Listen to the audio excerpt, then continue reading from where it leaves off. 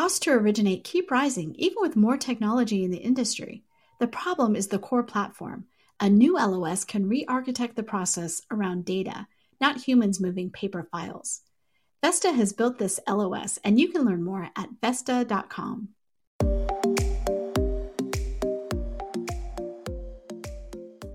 Pulled from the hottest topics coming across our news desk, I'm Victoria Wickham, and this is the Daily Download. Today's episode features an interview with Farrah Wilder, the newly appointed Chief Diversity, Equity, and Inclusion Officer at the California Association of Realtors. In this episode, Wilder speaks with Housing Wire digital producer Alcina Lloyd about CAR's reasoning for creating the role and the importance of advocating for an inclusive housing industry. But before you listen, here's a brief word from our sponsor. Extraordinary challenges demand extraordinary solutions. CoreLogic is uniquely positioned to help you navigate this historic disruption. Whether it's virtual home showings, flexible employment verifications, or automated loan modification engines, CoreLogic delivers the data-driven solutions, targeted insights, and deep domain expertise trusted by the nation's most successful mortgage lenders. Explore how CoreLogic can help you today. Visit corelogic.com/COVID-19.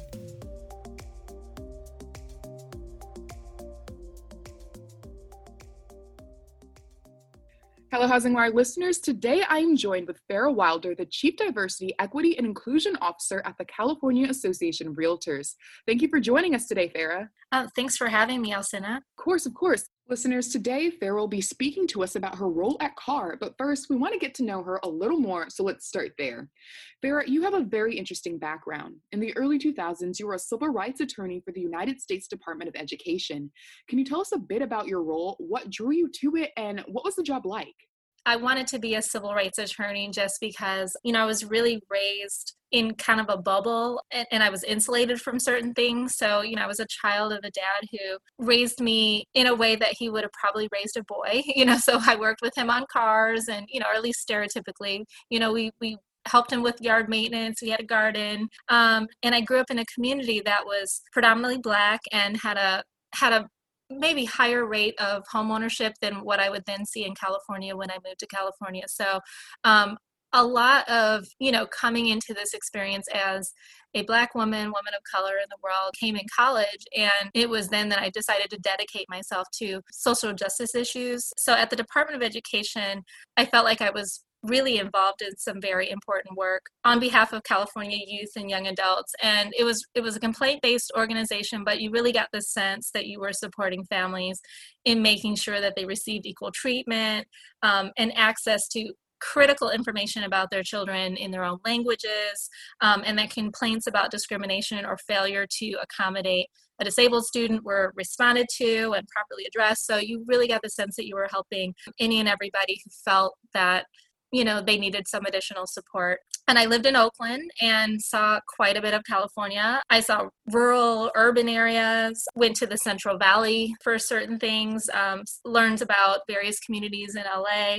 And the ability to hear from and support students regardless of income within systems that determine so much about life outcomes just felt very important and really rewarding. And, you can come in and support students that felt unheard or treated less than, and it was just really great. And it felt really important at that time in their life. Did you feel the same way about your time with civil rights advocacy group Ruth Chance Law? Yeah, the organization is called Equal Rights Advocates, and they're based in San Francisco, and they have a fellowship called the Ruth Chance Law Fellow, and so I was the Ruth Chance Law Fellow. So what were some insights you gained from working there that impact what you do today at CAR? So it was there that I really got a sense of the nuances of intersectionality. So their focus is gender discrimination, but as it intersects with race and class primarily and other things. And so, there was a lot of discussion around, what does it mean to be a woman of color in the workplace or a woman from a working class background in the workplace. And you get the sense that the experiences is different, if you are a woman of a particular race or an immigrant woman, or if you are someone, from a middle class or a wealthy background versus someone, who is more working class. So we represented women in the women who worked at at Walmart. And so a lot of women of color were our clients at Walmart. And so they were facing a glass ceiling. And so there were intersectionalities there. We were very involved with women in construction. I did sex harassment trainings and rights trainings for programs that would allow them to get into the construction industry or various different industries to kind of, let them know, what they could do if they were experiencing discrimination or harassment on the job. And I learned a lot about the nuances of the experience of women and people of color just based on other aspects of their identity. And that was just really instructional. I also learned of the power of a collective long-term action. So one of the things that they did there was class action lawsuits, the Walmart case being one of them. And so you learn that change doesn't always happen immediately. Sometimes what it is a collective long-term action that is multifaceted, involving the media, involving the courts, all involving, the political arena. And we've seen lately that, some of these long-term actions are starting to, really shift how our society is structured, and that it's important. And it's not easy to engage in long-term action. It costs money sometimes, it involves a sustained focus, but that it's important, not to just kind of jump on something when it's trendy and then, kind of leave it at some point, but that it really does take a long-term focus for some of these things. All right, let's talk about your new role at the California Association of Realtors. It's worth mentioning your position is newly created. What inspired CAR to create this role, and what does the job entail now? So CAR has had a commitment to supporting communities that have greater barriers around access to homeownership and affordability in homeownership. And it's also been a part of the discussion, especially around the last few years around the Fair Housing Act, that there is a persistent Black homeownership gap and that there's still a lot of work that needs to be done. I mean, essentially, the Black homeownership gap has remained largely unchanged since the Fair Housing Act passed in 1968, which is unacceptable. And so this role is a part of a larger commitment of resources and other persistent issues around equity in the real estate industry. I can imagine as a formal civil rights attorney and civil rights advocate, you've been uniquely positioned for the role of Chief Diversity, Equity, and Inclusion Officer at CAR. What are some of your goals or major areas of focus?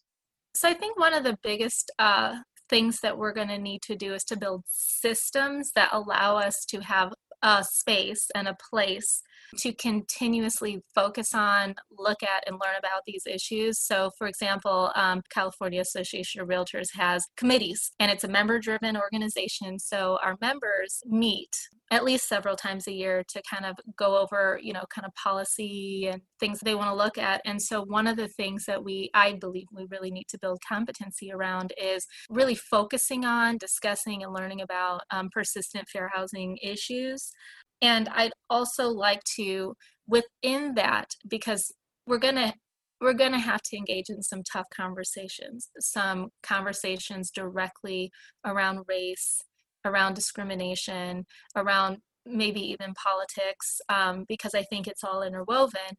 And so I'd like to start to explore how we do this and start building this muscle. And of course, understanding that we all have a common goal of learning and engaging with each other respectfully. And also that we understand that this is a problem and we're going to examine it. We do this on so many other things. We do this with tax a lot of times. I always go back to tax because that was one of the first committees that I was on as a volunteer on CAR's board of directors. I was on the taxation committee, and taxation sometimes can be complicated, and yet the CAR staff did a really excellent job of supporting us in understanding the topic. Then we would make some decisions on it or decide what we wanted to do or how we felt about certain things as volunteer leadership. And so this is what I hope to support within CAR. All right. Well, Farrah, as you know, our nation is currently addressing America's racial past and the factors that uphold today's injustices.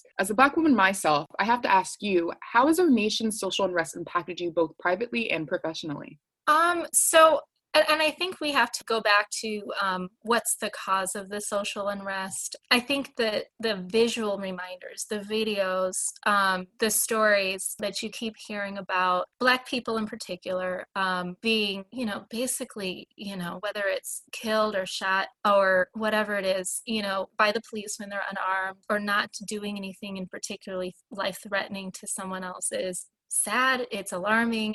I've had the range of emotions like a lot of other people about those things, those are the things that, of course, inspire people to, speak out and protest. And sometimes that protest results in, for whatever reasons, emotions spilling over. And so watching it all and absorbing it and grappling with it, and that reminder that these things still happen, and they permeate not just our relationships with law enforcement, but, they permeate other institutions, including housing. And my coping mechanism has been, to figure out, what can I, with my skills and my capacity, do? And so, I started to, kind of come up with ideas or participate in discussions and give feedback where I could about the real estate industry, because that's really what I knew. And so that's just been my coping mechanism here. And, even within this position, to feel like I am helping in some kind of way address some of the root causes of the disparities that we're seeing and that people are feeling so inspired to speak out about. Thank you for sharing that with me. I too feel the same, and I feel like your role at CAR is telling of how far this conversation is actually spreading. My last question for you is, do you think the housing industry needs to further the conversation on inclusivity, both within and outside of the industry? I do. I think it's really, really important, because housing is so central to people's lives. I mean, the roof over your head, the place where you spend the majority of your time is critical to so many outcomes. Will you be rested? Will you be safe? Will you have a place to gather? How will you support your family?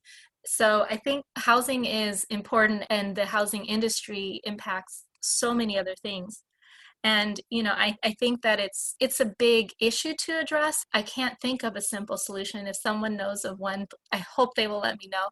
So I see it as a mission, but it's not something that we can't address. And I think we have to start from the top down, from CEOs to people who own brokerages. I think the message needs to be that our industry is focused on this. This is an important issue, and we're working on it.